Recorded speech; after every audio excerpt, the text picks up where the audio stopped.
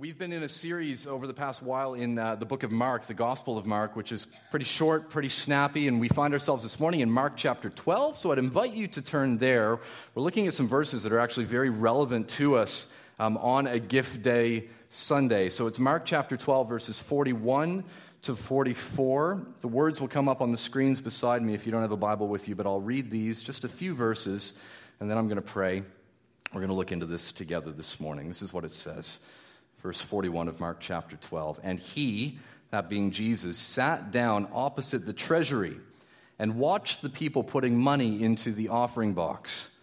Many rich people put in large sums, and a poor widow came and put in 2 small copper coins, which make a penny.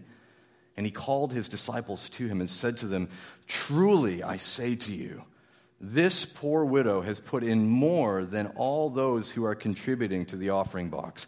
For they all contributed out of their abundance, but she, out of her poverty, has put in everything she had, all she had to live on." Father, thank you again this morning that we come before the God who is both a generous God and our provider. And God, I recognize in my own heart that I so often want to look kind of to my wallet or my bank balance or material things, these possessions, as my provider, as the provider of my stability, the provider of my security, the provider of my future. Father, forgive me for those times. There'll be many around this room that could relate to that. God, we want to know you as our provider, you as our anchor, as our stability, as our rock. And God, I do pray that you would do a work in us this morning. God, you have spoken this church into existence, God. This is something that you have done. And God, even as a church where where there are many of a younger generation in this church, God, we want to know this now. We want to take these steps now, God, of living generously, of being faithful with what you have entrusted to us. God, do that among all the generations represented in this room. But God, I particularly pray it for those that maybe think that this is something that would come later or something that can be addressed at a later point in life. God, I pray that you'd be speaking to all of us this morning. I pray it in Jesus' mighty name. Amen. Amen.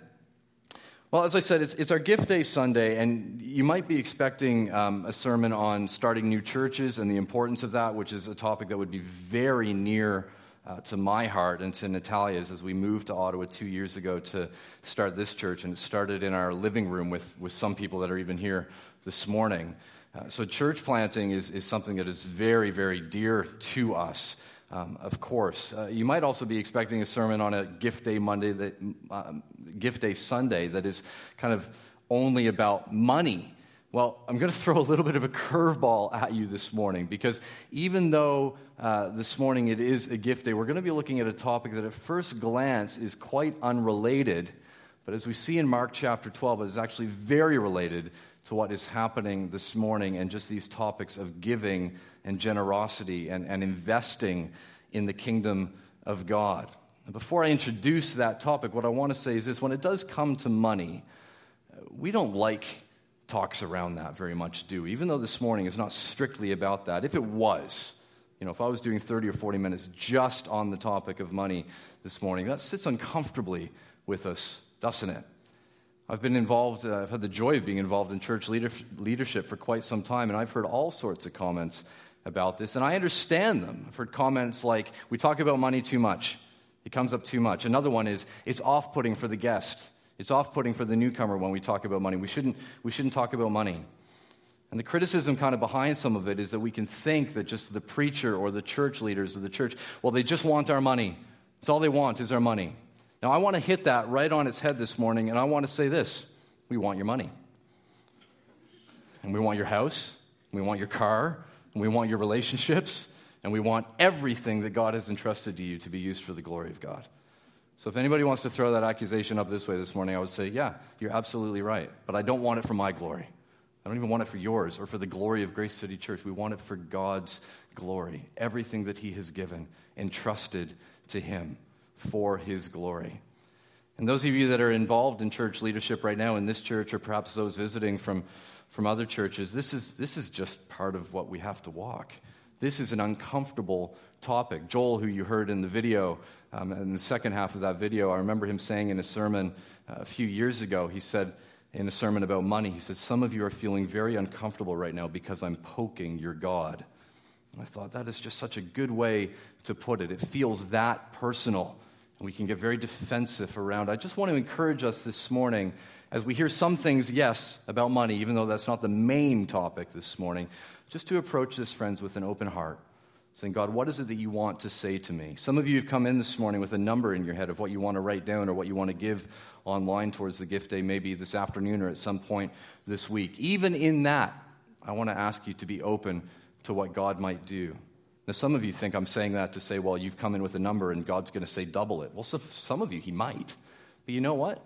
If you're here this morning and you know in your heart you can't do this joyfully, you can't engage in this in a way that doesn't feel like it's just like an obligation, or you're just doing it because you feel this is just what good Christians have to do, but you're not doing it joyfully, it could be that the Holy Spirit would say to you this morning, just hold off.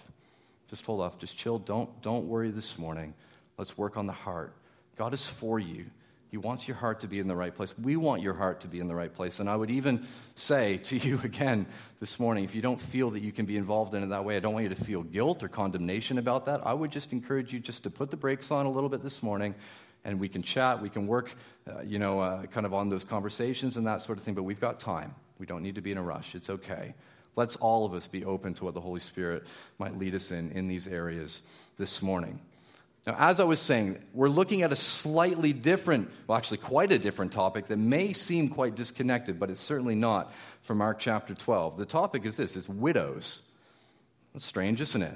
And we're a fairly young church in terms of demographics. We're growing in the number of married couples that we would have in this church, but we're, to the best of my knowledge, and forgive me if there's someone here that I've not met yet that this would apply to, but to the best of my knowledge, there is no one in this church who is widowed. For us in Ottawa, in central Ottawa, this can be a topic that feels a little bit disconnected at times. We don't consider this very often. It's not something I suspect if you're studying at Ottawa or Carleton, or if you're working, that you would come across very often, maybe in some cases, but certainly not on a daily basis. But it's still good for us to take some time to consider this and consider what the Bible is saying about this, because it is very relevant to each of us. No matter what your marital status is, no matter if you're here and you're single this morning, you think the topic of widows is the furthest thing from my mind, still, this is very relevant for you this morning. So I really want to encourage you to listen in. Now, let's just set the scene of what's going on in Mark chapter 12. If you've been with us over the past few weeks, you know that there have been all these different exchanges between Jesus and the religious leaders. And in these verses we're looking at this morning, there isn't an exchange that way, but instead, Jesus is watching people bring gifts in. And they're bringing in alms. Alms means, it's a word that means money or gifts for the poor. And there's an offering box in the treasury. This is in the part of the temple where people are bringing in these alms. And Jesus is watching them bring in these gifts. Let's not miss that. Jesus is watching them. Remember, in our culture, even in our church culture, we can think, well, that's extremely private. Nobody gets a say in that. Maybe the church treasurer, who's doing the books, maybe they get to see it, but nobody else gets to see it. In Jesus' day, that's not what it was like. Jesus is there, and he's watching them bring these gifts. And in case you're thinking, well, maybe he's just watching from a distance and he doesn't really know how much they're bringing, well, keep reading the verses. Jesus knows exactly what is being brought. And while he's watching people bringing their gifts, a poor widow comes and she brings a gift and she puts it into that offering box in the treasury. Now, this widow, described twice in these verses as a poor widow. We need to pause and we need to just understand a little bit about what's happening here. Widows in biblical times and in ancient times are very different than the way that we would think of widows today. In those days, this is before you would have pensions like what we have them now, before you would have transferable benefits like what we have them now. These days, we can think of widows. You know, if you were to think of one or two women, for example, who had lost their husbands or their husbands were not around for any reason, sometimes we might be led to think that it's a little bit like Grace and Frankie, if you've watched that show on Netflix, where you've got these two women who live in a beach house together because their husbands aren't around anymore, and their kitchen has this like impeccable interior design that makes my kitchen look a little bit like the Costco dining area, essentially. And that's how they live their lives. And you think, well, that doesn't look so bad. But certainly, that's not always the case. Even today, there'd be a lot of loneliness. There'd be a lot of hurt, a lot of sorrow. And then apply that to biblical times where a married woman's economic life would be wrapped up in her husband. As a woman in that culture, she would have very few of the rights and privileges that women in our culture today enjoy. So when her husband passes away, economically, she is vulnerable, like really vulnerable. She's exposed. She's there for others, unfortunately, to take advantage of, because she has very little in the way of rights, very little in the way of protections. And often then there would be people that would prey on widows, and they would try to take advantage of the situation. And we can think, oh my goodness, how horrible that must be. Good thing we're the modern people. You know, good thing we're enlightened. We don't do that. Well, do we? Just a few weeks ago, CBC Ottawa ran a story about the provincial government trying to crack down on aggressive door-to-door sales tactics. I don't know if you read that article or have seen that in the news. But in the article, what is spoken about is that the people that are most often the victims in those situations are the elderly. Now imagine in that situation where you have an elderly widow. Imagine you have a dear woman, 75, maybe 80 years of age, her husband having passed away, her husband that she lived with for many, many years being the one that kind of took the lead on making sure that the roof didn't leak and the heating system in the house worked and all of these things, and he's not there anymore, and there's a knock on the door. Hi, I'm just wondering if you'd like to have a free inspection of your heating system. Oh, well, yeah, that'd be okay. Come on in. And the salesman, goes downstairs, and then he comes back up. Oh, bad news. Your heating system, it's on its last legs. And you imagine it's in the middle of February, and it's freezing cold. Your heating system's on its last legs. But good news, we've got a 30% off sale, and it goes till the end of the week. It's a good thing I came around and gave you that free inspection. And this poor woman is there thinking, well, my heating system goes in the middle of winter. That's not going to be good, but this person's telling me I need a new system. And if there's no one else around that she can draw on for another opinion or to help through that process, you can see how easy it would be for her to be preyed upon. This is what the article is talking about, elderly people. I made up that scenario, but it's not hard to imagine that taking place. But the article refers to elderly people being taken advantage of. So I want to ask you this. Have we really come as far as a culture as we think that we have? For all of our enlightenment, for all of our education, for all of our, rights and privileges, has that really got us as far along as we might like to think? Well, no doubt things are a bit better, but we've got a lot further to go. This isn't just a cultural problem. This isn't just a problem that we can look at in different points of history. This is a human problem. There's something so evil and so wicked in the human heart that it would look to prey on those that are the most vulnerable. And the Bible refers to them usually in one of three categories. Kind of the poor is kind of the category that's the catch-all, but then it also speaks specifically about orphans. And what's the other one? Widows. The poor, the orphaned, and the widows. What about personally for the widow? What would have been like for her? I've been speaking about it a little bit culturally, where economically she would have really have been on her own. For widows in that time, they would have suffered an economic death, but they would have also suffered a type of social death. They would have been seen a little bit as outcast. They would have been caught kind of in this no man's land where they would have been joined to their husband's family, but their kids may have grown up and not be around and not as available, and then the family of their husband might not want to look out for them. Maybe they didn't have the economic means to look out for them. So they often found themselves in this no man's land where nobody is helping to provide for them. Nobody is looking out for them. And you can read about what the church is supposed to do if you read in Acts, where there's specific instruction that is given for caring for the widows and the call on the church. That's a different sermon, but you can see why there was a need for that. Often these poor widows would be left completely on their own. And some of the words that we would come across in terms of the description of widows in Scripture would be mourning and weeping, speaking about the emotional turmoil that they would find themselves in. So not only is there this economic thing at play, but also just this deeply emotional poverty that they're feeling. Just loneliness. I know this is a very bleak picture, but I want us to understand what it was like in those times. So what does the Bible have to say about this? What does God feel about this himself? About widows who in that time and even in our time today are exploited, and people preying upon them, trying to use their situation to their own advantage. Well, we can find out something that God himself says in Isaiah. This is Isaiah chapter 10, verses 1 to 4. It says this. It says, "Woe to those who decree iniquitous decrees." Well, that's a bit funny language. What's happening here? Well, we'll keep reading. "And the writers who keep writing oppression, to turn aside the needy from justice, and to rob the poor of my people of their right, that widows may be their spoil." You get that language? That widows would be their spoil. That widows would be the thing they gain. You know, the spoil of somebody going to steal. That widows might be their spoil, and that they may make the fatherless, orphans, their prey. What will you do on the day of punishment, in the ruin that will come from afar? That first word, woe.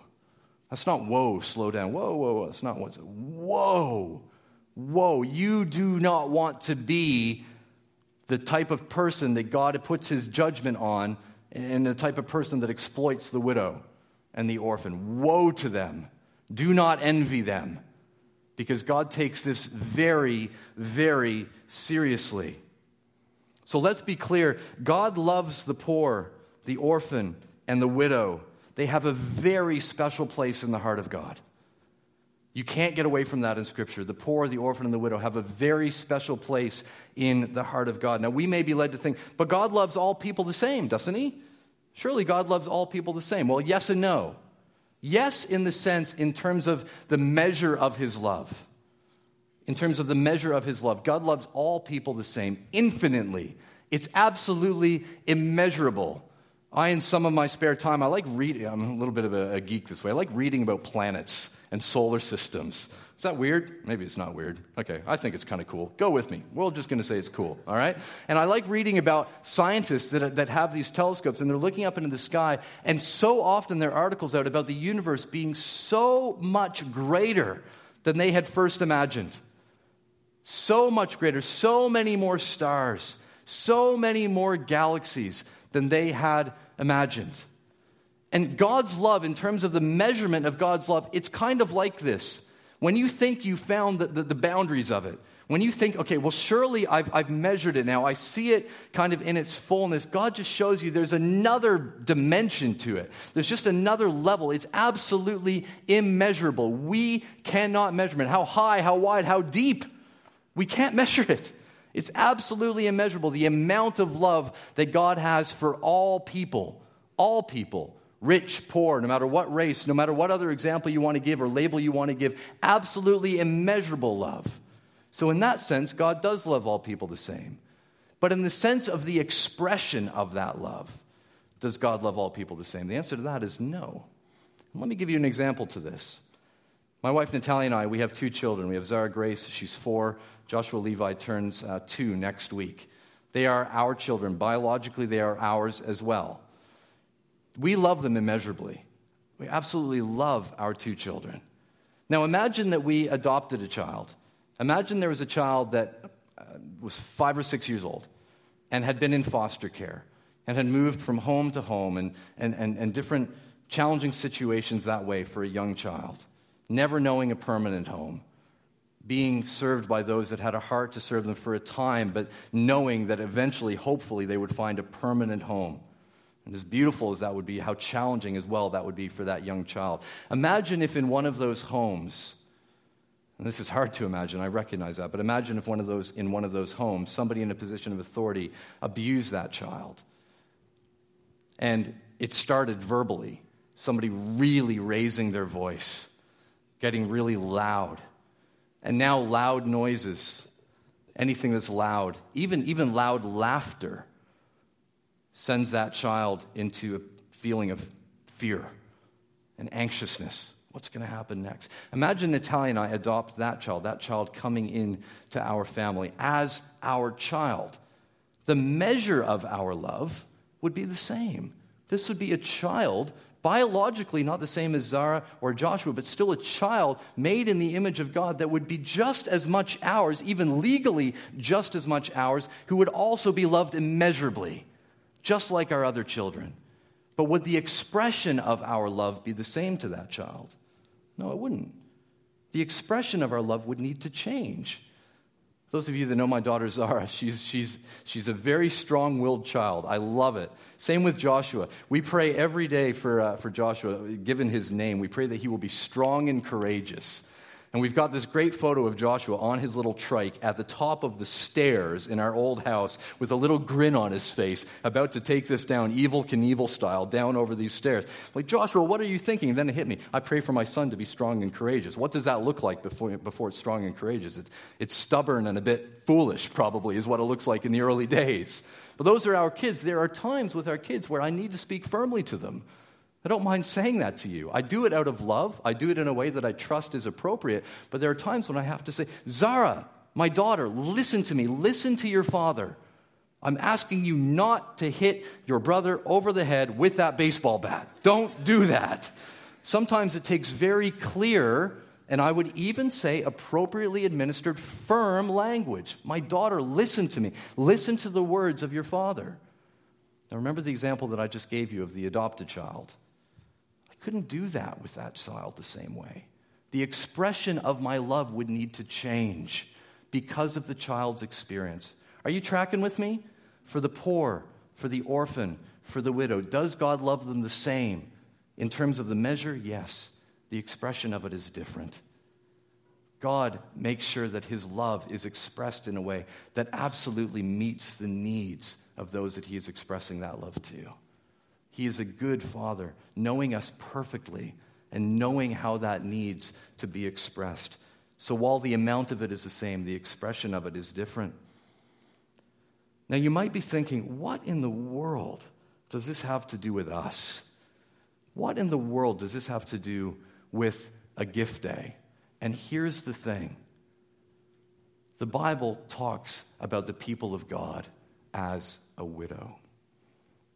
Friends who are here this morning, and you've given your life to Jesus, that means that the Bible talks about you and me as a people who are widowed or have been widowed. And not only that, but we chose to be widowed.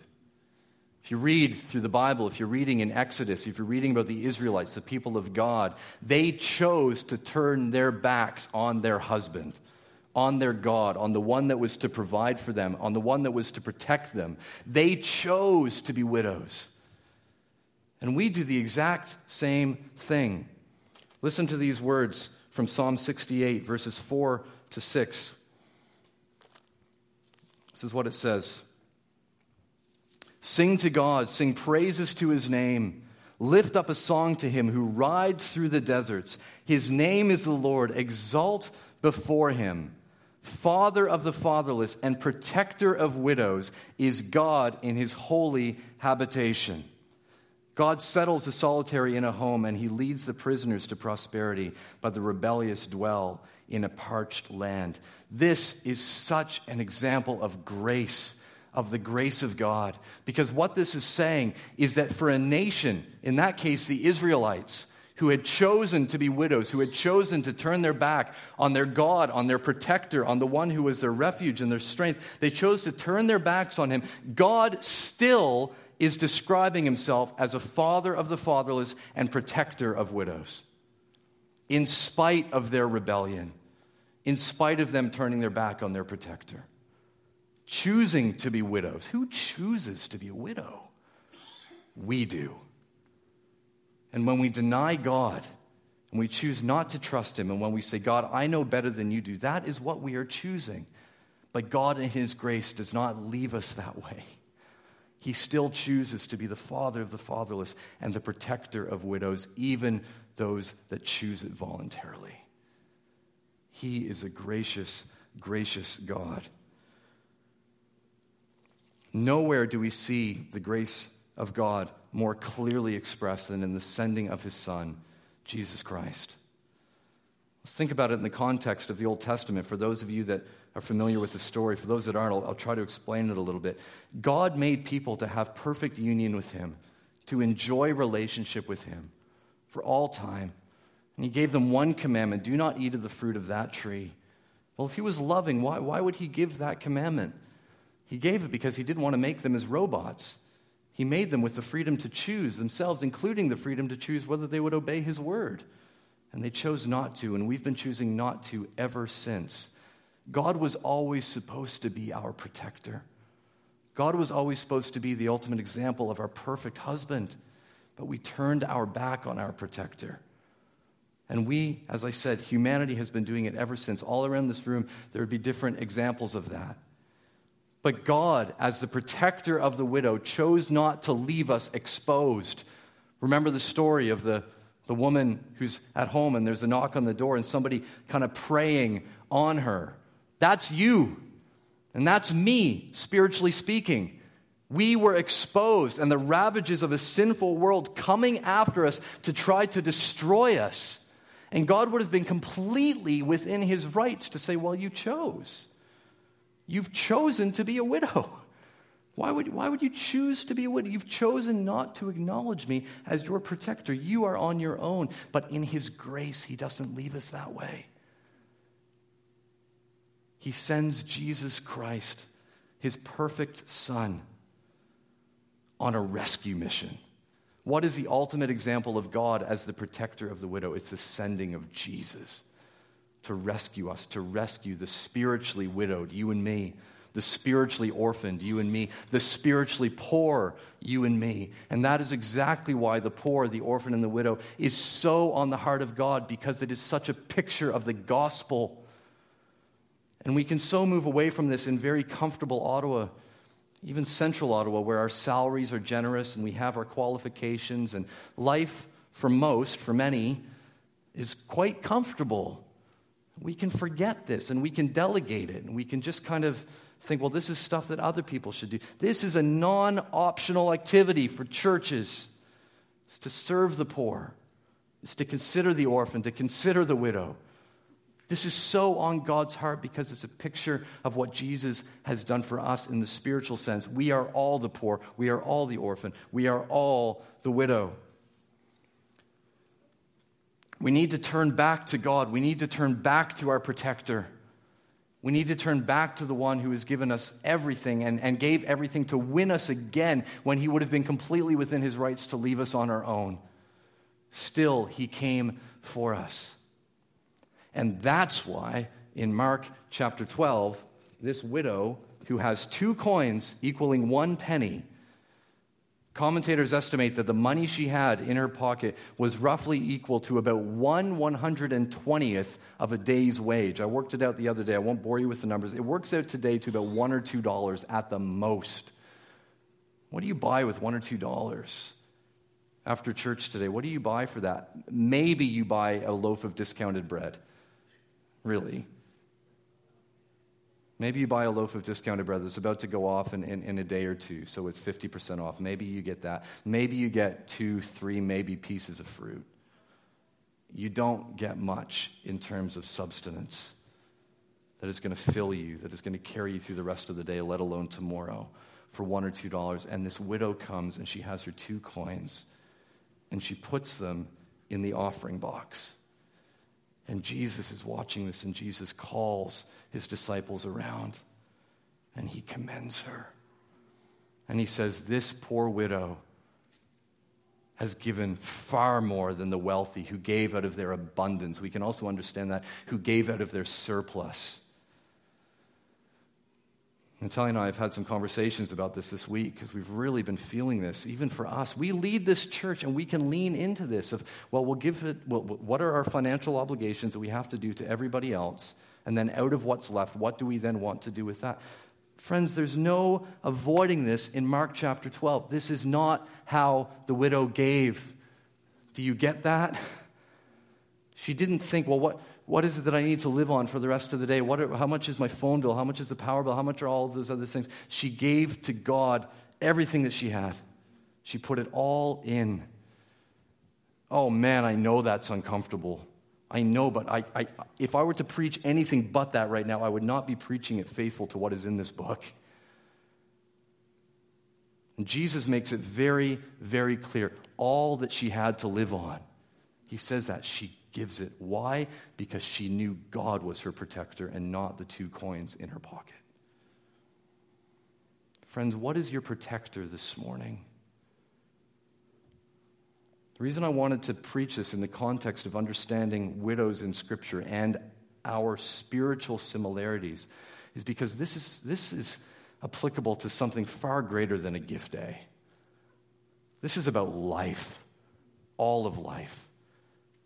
Trusting God daily. Not giving to God what is left over, but trusting Him first. Saying, God, I choose to trust you as my provider. I've seen what you've done in sending your Son for me. You have given the most clear example of your commitment to doing me good. I choose to trust you with this. The lesson of the widow is this: generosity has far more to do with what is in your heart than with what is in your wallet. I'm going to invite Joe and Holly to come up and get set up. We're going to sing worship to this Jesus. We're going to take communion together, remembering the price that Jesus paid to win.